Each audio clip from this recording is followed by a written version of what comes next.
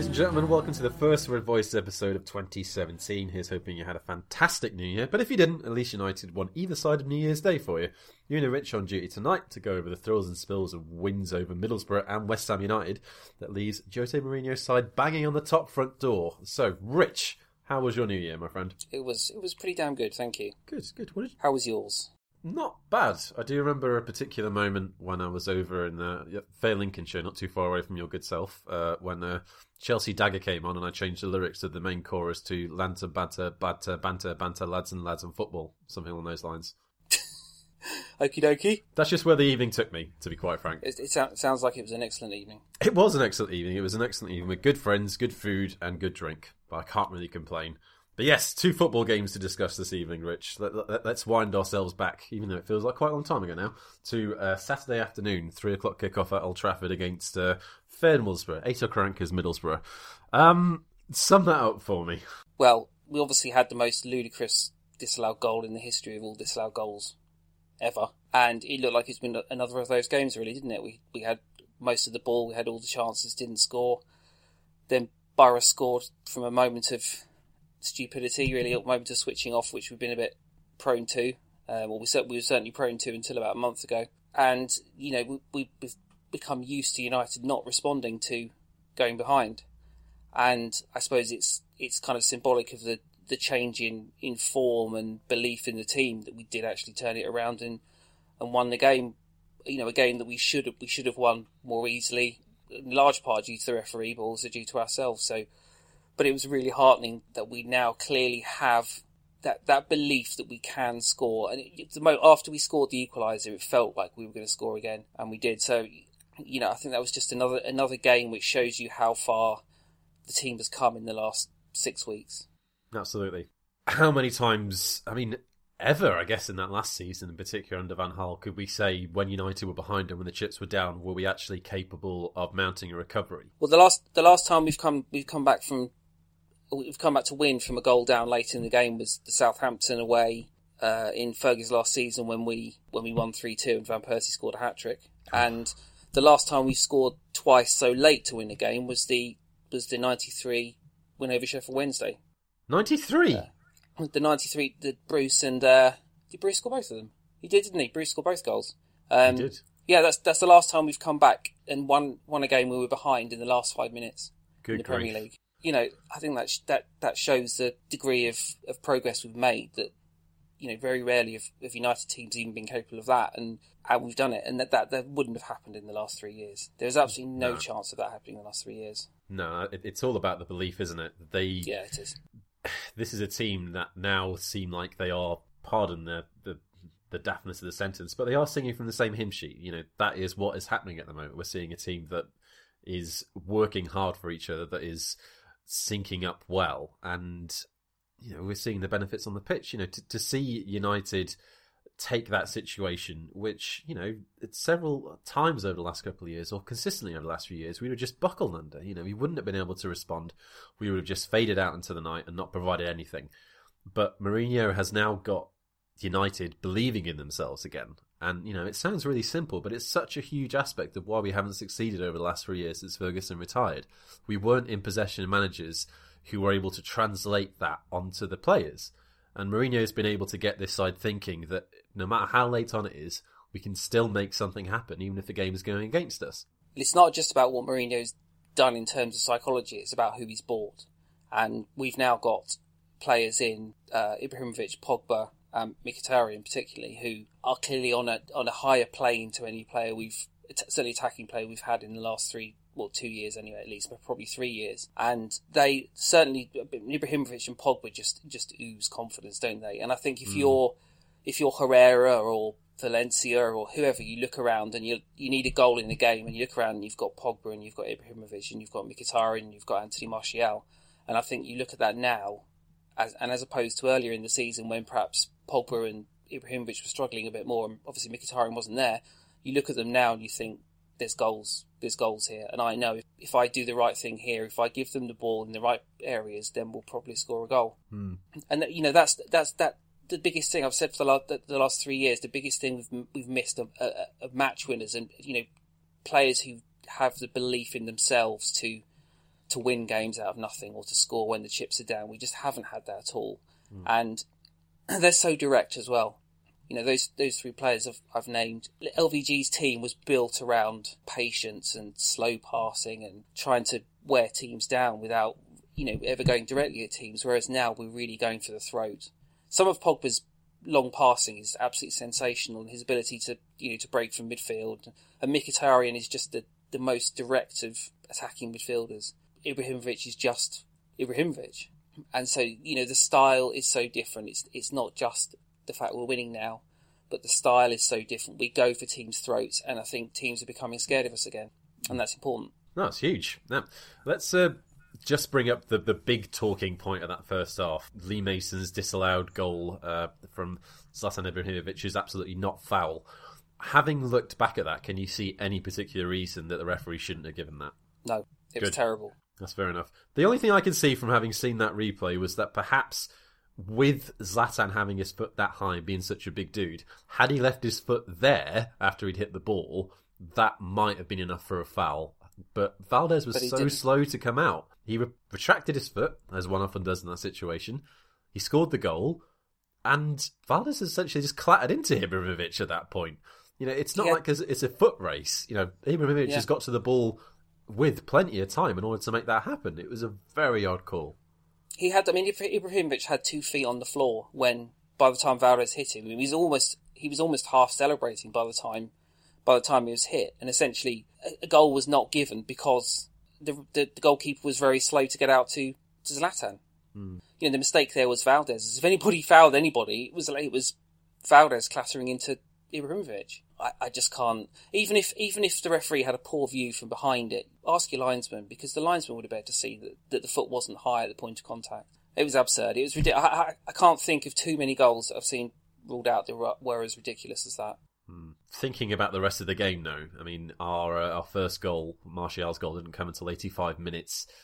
Despite that disallowed goal, I definitely sensed some frustration from you from Twitter that you weren't necessarily happy with the way things are going. It wasn't that. It's that I was frustrated that we weren't finishing our chances again. We did create quite a few chances in the second half, and it was a very attacking display, and we didn't finish them. And it just, at that point, it felt like the Burnley game or the Stoke game, and particularly the Burnley game, or West Ham at home in the league, where we were creating chances and we just weren't sticking them away, and it felt like to a point we'd regressed. And then Middlesbrough it was the sucker punch. I mean, I said we suffered earlier in the season for just momentary lapses of concentration, and that's what happened with Smalling.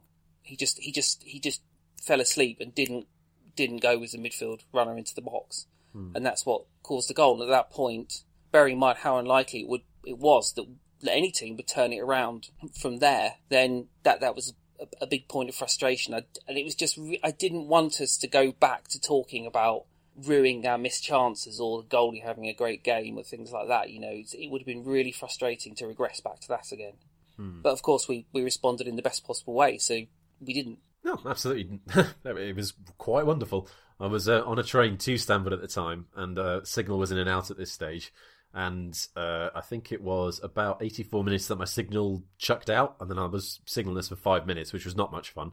Came back onto Twitter, and then suddenly was scrolling through a midst of yes, Pogba, Martial tweets, suggesting that the game had actually gone quite well, which was quite nice, I'm not going to lie. Martial had one of his best games in a very long time for us.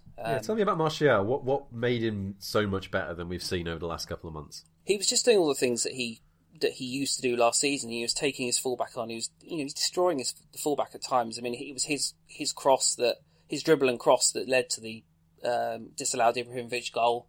He had a couple of really good efforts himself that Valdez saved. He was just. It's looked this season like his confidence has just been shot at times, and he's been scuffing shots, and he's been not taking players on and running into the fullbacks, and that was gone. He was back to 80% of what we saw at his best last season, and he was a real goal threat again. And it was reward for his performance that he got the goal in the end. So let's push forward to that goal. Could you actually see us scoring at that stage when there was wonderful ball from Pogba, and then Ibrahimovic's knockdown was absolutely pin perfect. Valdez was essentially left with no chance and was stood up like a scarecrow by the time Martial actually slid that in. It was a lovely goal, but could you actually see it coming? Be honest.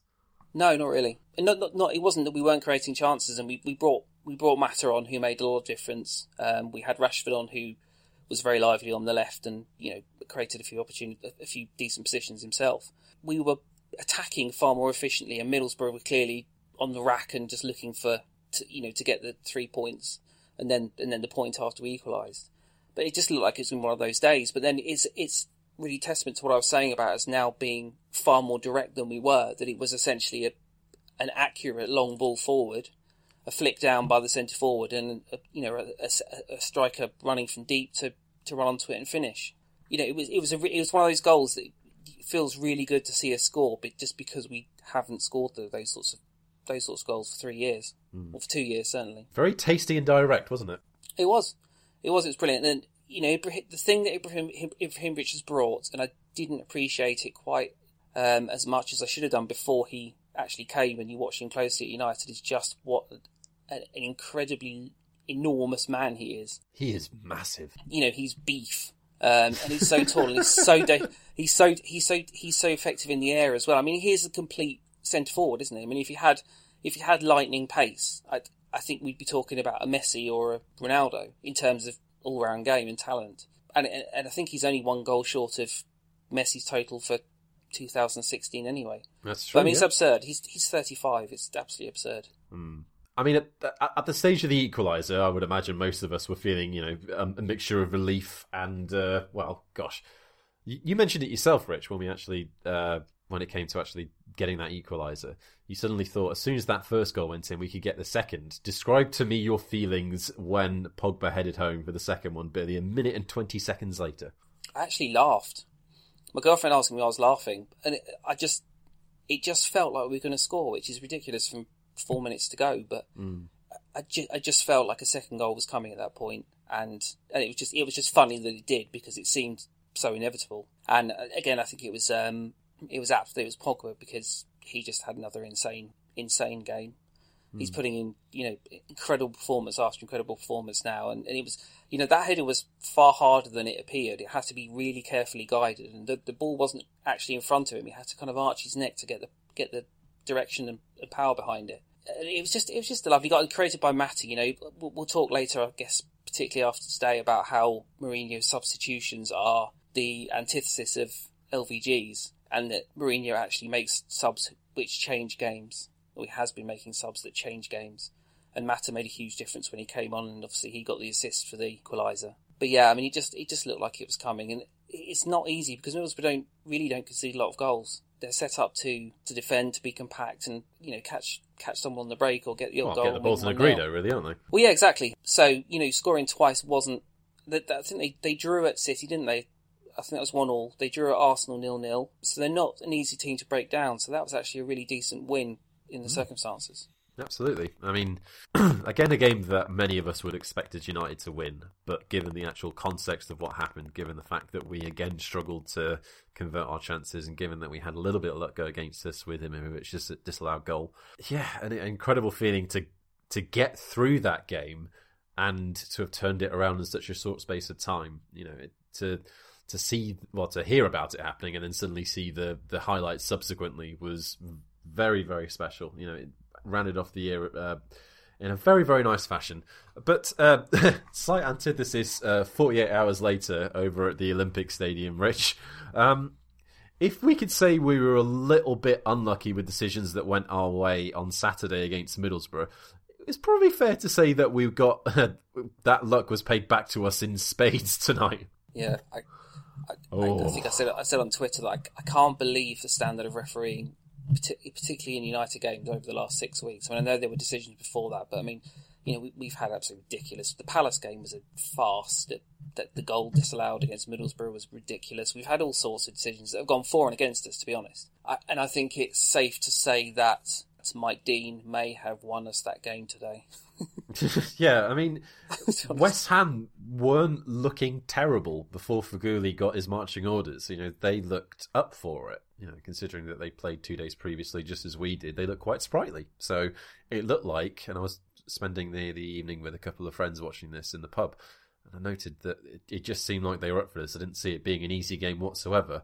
It didn't necessarily prove to be any easier with 10 men, but yeah, the Feghouli red card, it definitely changed the game. What was your view of it? I don't think it's as ridiculous as a lot of people have said, although I don't think it was a red card, but I can see why it was given. If you look at it, Feghouli clearly wasn't trying to hurt Jones, but Jones did get to the ball first, and Feghouli's the whole weight of his body and his feet piled into Jones. And I think Jones's reaction certainly the only way I can look at it Mike is, Dean. I think the only way I can look at it is that with Mike Dean's view of that, his assumption is that Feghouli's essentially studied Jones. If you look at the back of the replay, essentially they've clattered into each other and Feghouli's legs have gone underneath Jones, so it doesn't look as bad from that angle. Maybe the only way you can say it is that Mike Dean's seen it and just assumed that Feghouli's gone in far too recklessly and caused some serious damage, and Jones's reaction didn't necessarily help with that one. But that's the only way I can think that he thought that was a red card. Yeah, I tend to think there's a rule: if a player's rolling away, then he's not actually that badly hurt. Jones did the full squeal and a couple of rolls, and I think that was probably the difference. I think if he just stayed still, it might not have been a red card. But as you say, if Mike Dean's behind that, I can see why he might think that was a really nasty challenge, even though there clearly was absolutely no intent at all. I mean, in reality, I think it was probably a yellow card, but I'm not as vehement in saying that it was an absolutely ridiculous decision as some people are. No, I had a feeling he was going to reach for red, though, to be fair. I could just see that look in his eyes. Yeah, and I don't know, those watching on Sky, the commentator just assumed that Jones had been sent off, which was high mouth moment for about 45 seconds until somebody worked out what on earth was going on. I mean, it's classic Phil Jones in the context for him to be sent off for that challenge, but not so much modern day. I think he's better than that now, in theory. Yeah, I mean, my first reaction was the fact that he was really badly injured, and I thought, well, there's Jones, broken himself again. Yeah, and it didn't actually appear. I mean, the camera angle was fairly far out when the tackle happened, so you couldn't see it too closely, and then the camera immediately panned in on Jones writhing around on the floor. So it wasn't actually clear how bad the challenge was or who hit who where for a while. As I say, watching back, I don't think it was a red card, but I can see why Mike Dean might have given it if he was behind it. For sure. I mean, that was essentially one of two moments in that first half we're talking about. We didn't necessarily take advantage of that 10 men at all. You can talk about the fact that this was United's second game in the space of just over 48 hours, and there is some weight behind that. The gap between the day on Boxing Day and the one on Saturday, it's not. Normally you have a little bit more spacing out here, I guess, to a certain extent anyway, so that's always going to be an issue, and I think United did find it difficult to break West Ham down as a result. We weren't necessarily playing at any great pace. We spent a large part of that first half, subsequent half an hour sort of, just gently prodding, poking, seeing what we could do. The only real chance that happened in that entire half was when Mkhitaryan flashed it across the goal and Randolph pulled up that incredible save from Valencia and kept it, about an inch just inside the post for that goal line technology decision. It was a remarkable save, and Lingard instinctively chucked out a leg and then hit the post. That was it. They were terrible misses. I mean, let's not... Randolph was incredible to claw that ball back, but God, they were awful misses. Valencia had I know it came too quickly. Valencia had a whole goal, 2/3 of the goal to put that in, and then Lingard's 3 yards out, and he just needs a bit of composure and to toe it over the line, and he's hit. It's an awful miss, really, isn't it? The only thing you can say is it's come at him quite quickly, and he wasn't necessarily set. But that's the difference between a player that is prepared for that situation, and one that isn't to a certain extent, isn't it?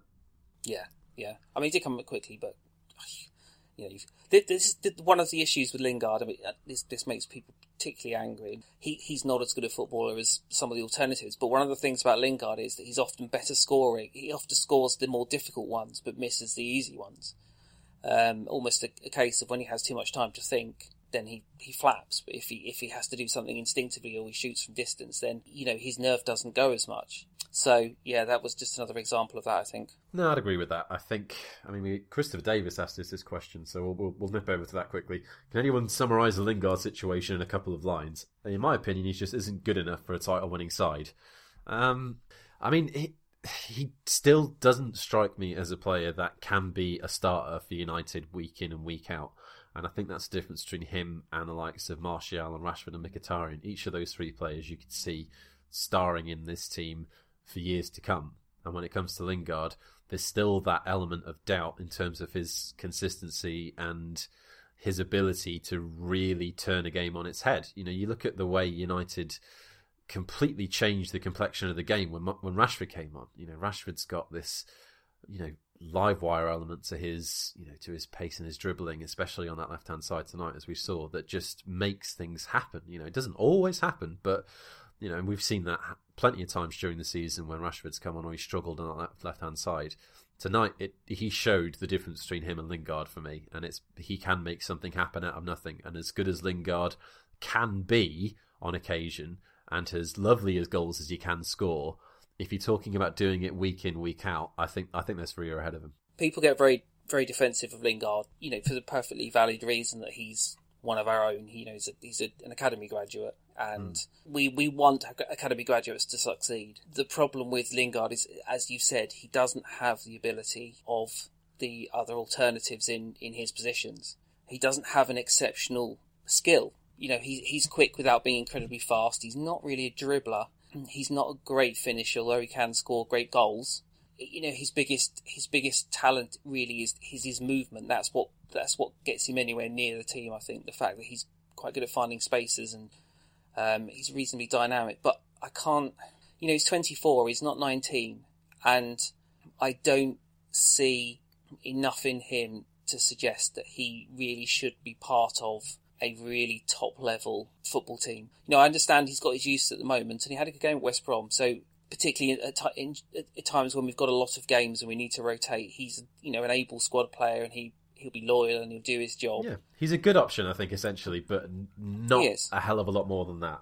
Is my honest opinion on it, and that's coming from a place of love, because he's a lovely little lad. Just not quite on that same level, and I don't think there's anything necessarily wrong with saying that, because it's not being academy player to suggest that there might be players at the club who are a little bit better than he are. He's still nice. That's fine.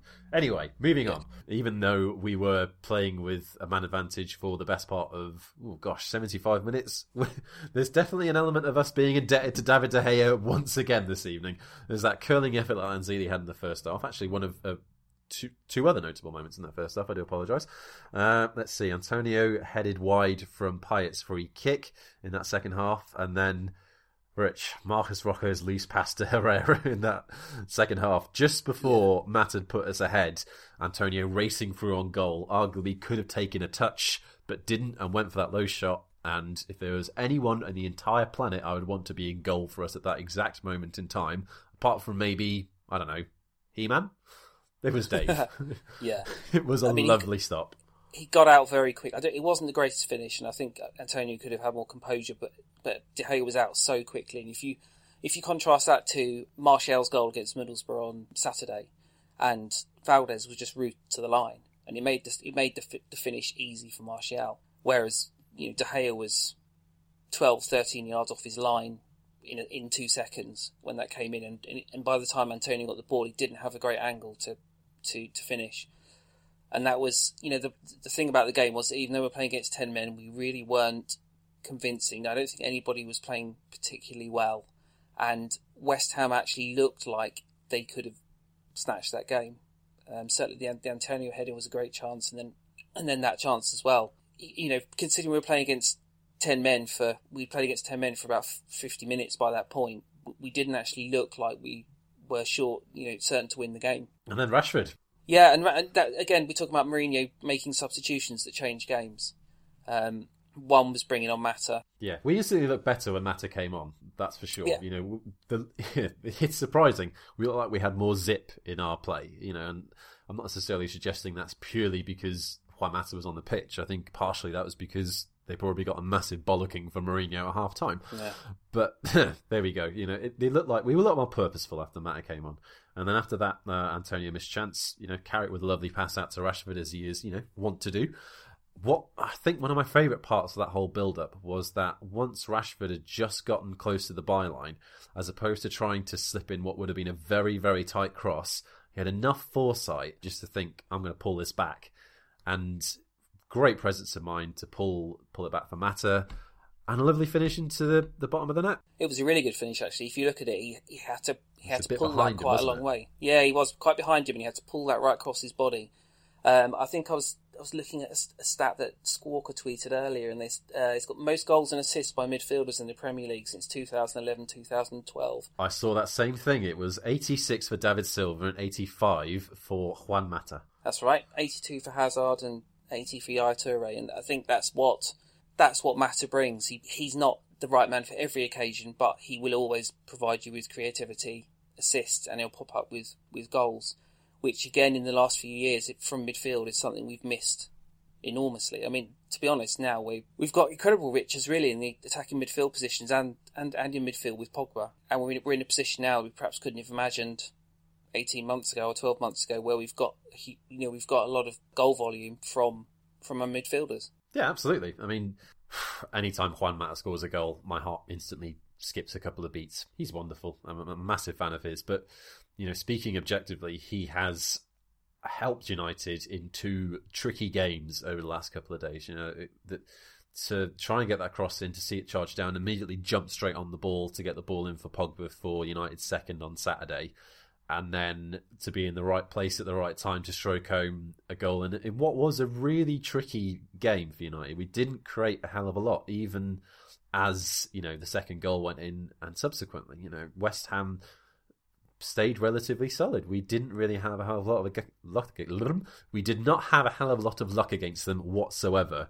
So it was really important that when the ball came to someone in that situation after Rashford had pulled it back, that it was there to someone who was, wanting, capable of scoring, and Mata is very much, he's got the composure to do it from that situation and in that space.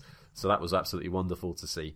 And speaking again of luck, the United second goal, Ibrahimovic, not wildly offside, but certainly offside enough for it to be a little bit obvious. Rich, he was pretty wildly offside. I mean, he's a good yard, I'd say, isn't he? I don't think even he could believe it, to be honest. He looked over, didn't he?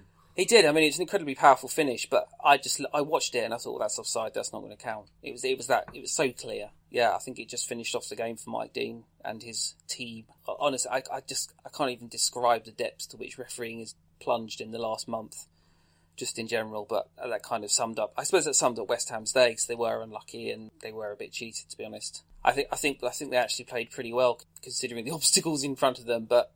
It was a good, powerful finish, and it's nice that he keeps his run going, but it was heinously offside. Yeah, I don't think we can... I think we have to essentially look a gift horse in the mouth on this one and just say, yes, we were lucky today to get those decisions our way, but several times over the last couple of years, you could say that United would have been beneficiaries of decisions along those lines and then not taking advantage of it, We would have struggled to break down teams and not gotten those goals. The difference is that we've got match winners on the pitch now who can make things happen for us. And, when things are very tight, they can find the space and exploit it and make things happen, which is excellent. To be able to get through a game like that, so many instances over the last 2 or 3 years, you could say now we would have struggled to make the space, to create the chances, to score the goals that would have turned 1 point into 3. And it does feel like at the moment we have turned a massive, massive corner over the space of the last month coming into January now, that you are able to trust United a little bit more in those sort of circumstances, aren't you?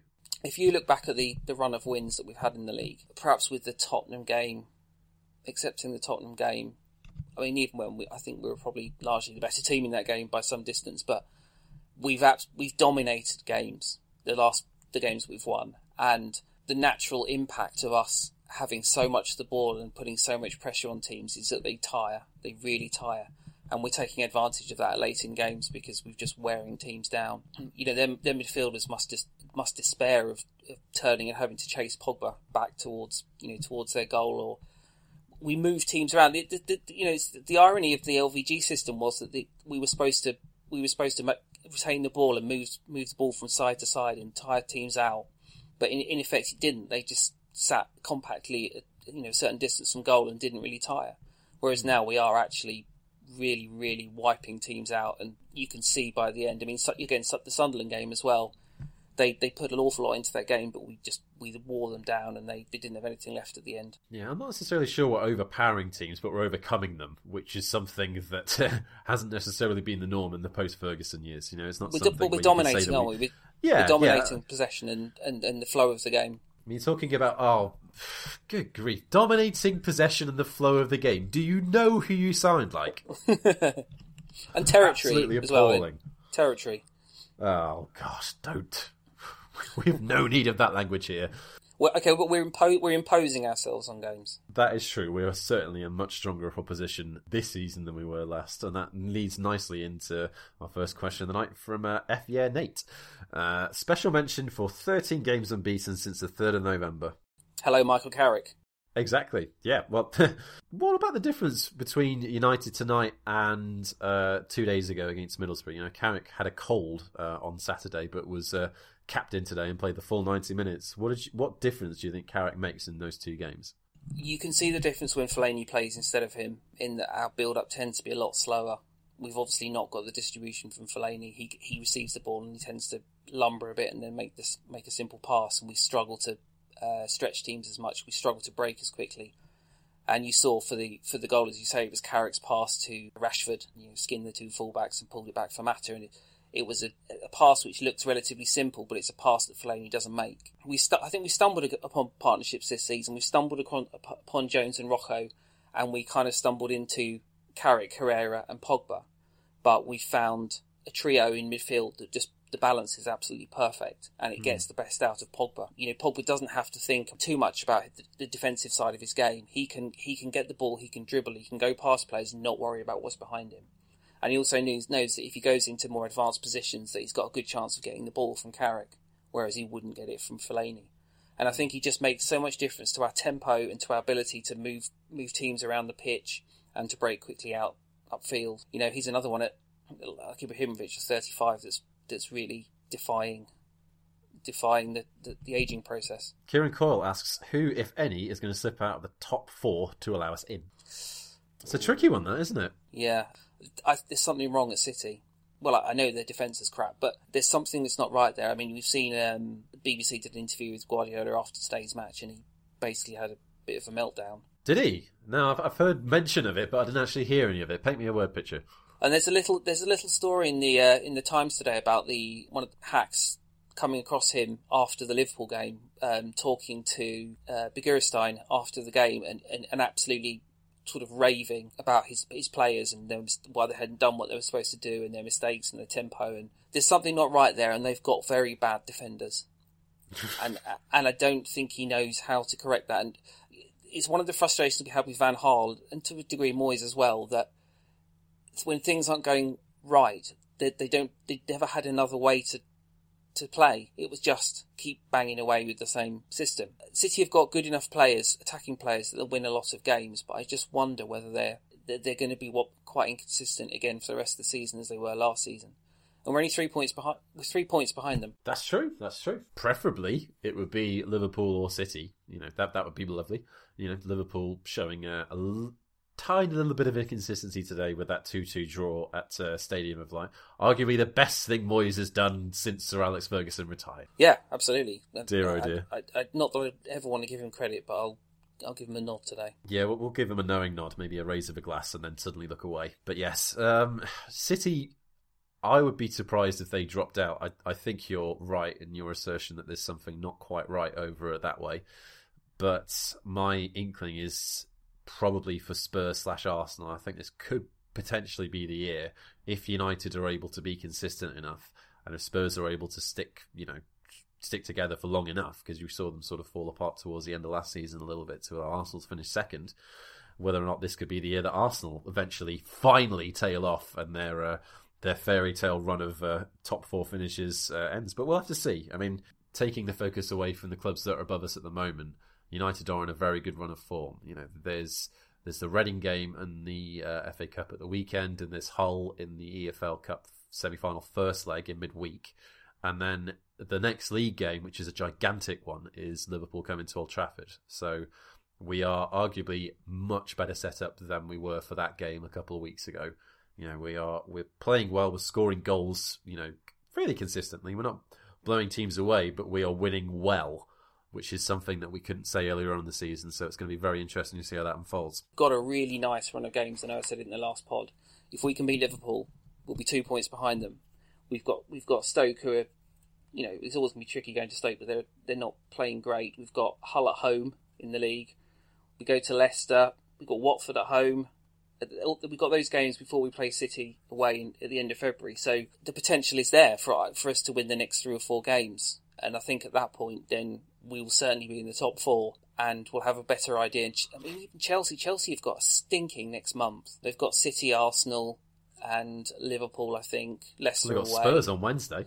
Spurs, yes. So they've got Spurs on Wednesday. They've got a really nasty month this month. And it'll be interesting to see how they come out of that. But all of the top 6 teams have got weaknesses. And if you look at them at the moment, you almost suggest that United have probably got less obvious weaknesses to their game as things stand at the moment than any of the teams above them bar Chelsea. That's famous last words, sorry. I remember that in a month's time.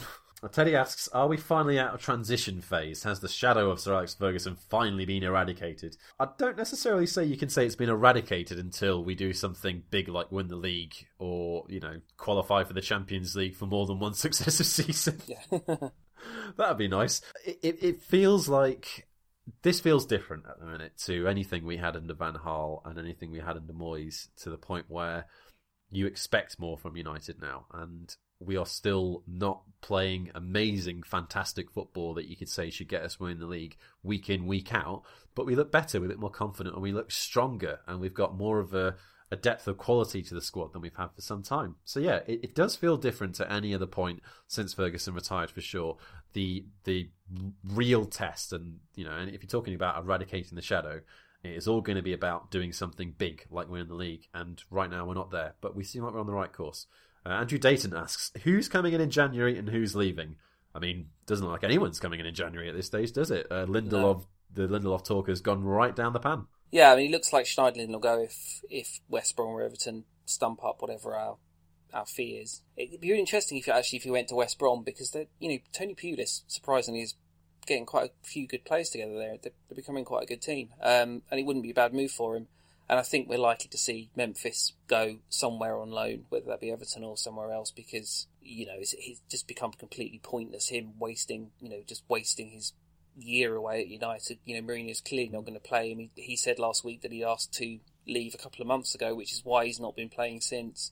I'd be disappointed if we completely gave up on him at this stage. I'd rather we had a loan somewhere just to see if he could turn it around. As you say, in terms of players coming in, it looks like Mourinho has had a change of heart on the centre-backs, and he clearly trusts Rocco now. And famous words that I thought I'd never say, but at centre-back, I kind of trust Rocco as well, to a degree. Not as much as Jones. I mean, Rocco's liable to the odd rick, and he's put in a couple of pretty horrible challenges that really should have seen him sent off. But yeah, I'm just going to stop you there and remind you of the words that you sent Rocco's way for the player season review at the end of last term, when you said the best moment was when he stepped off the pitch for his last game of the season. Well, as a left back, he's just an absolute disaster, isn't he? I mean, even when he's played there this season, he's just horrendous there. But Mourinho seems to have managed to get something out of him at centre back. And in fairness, he was largely a centre back for Sporting as well, and he's never really had a long run there apart from the early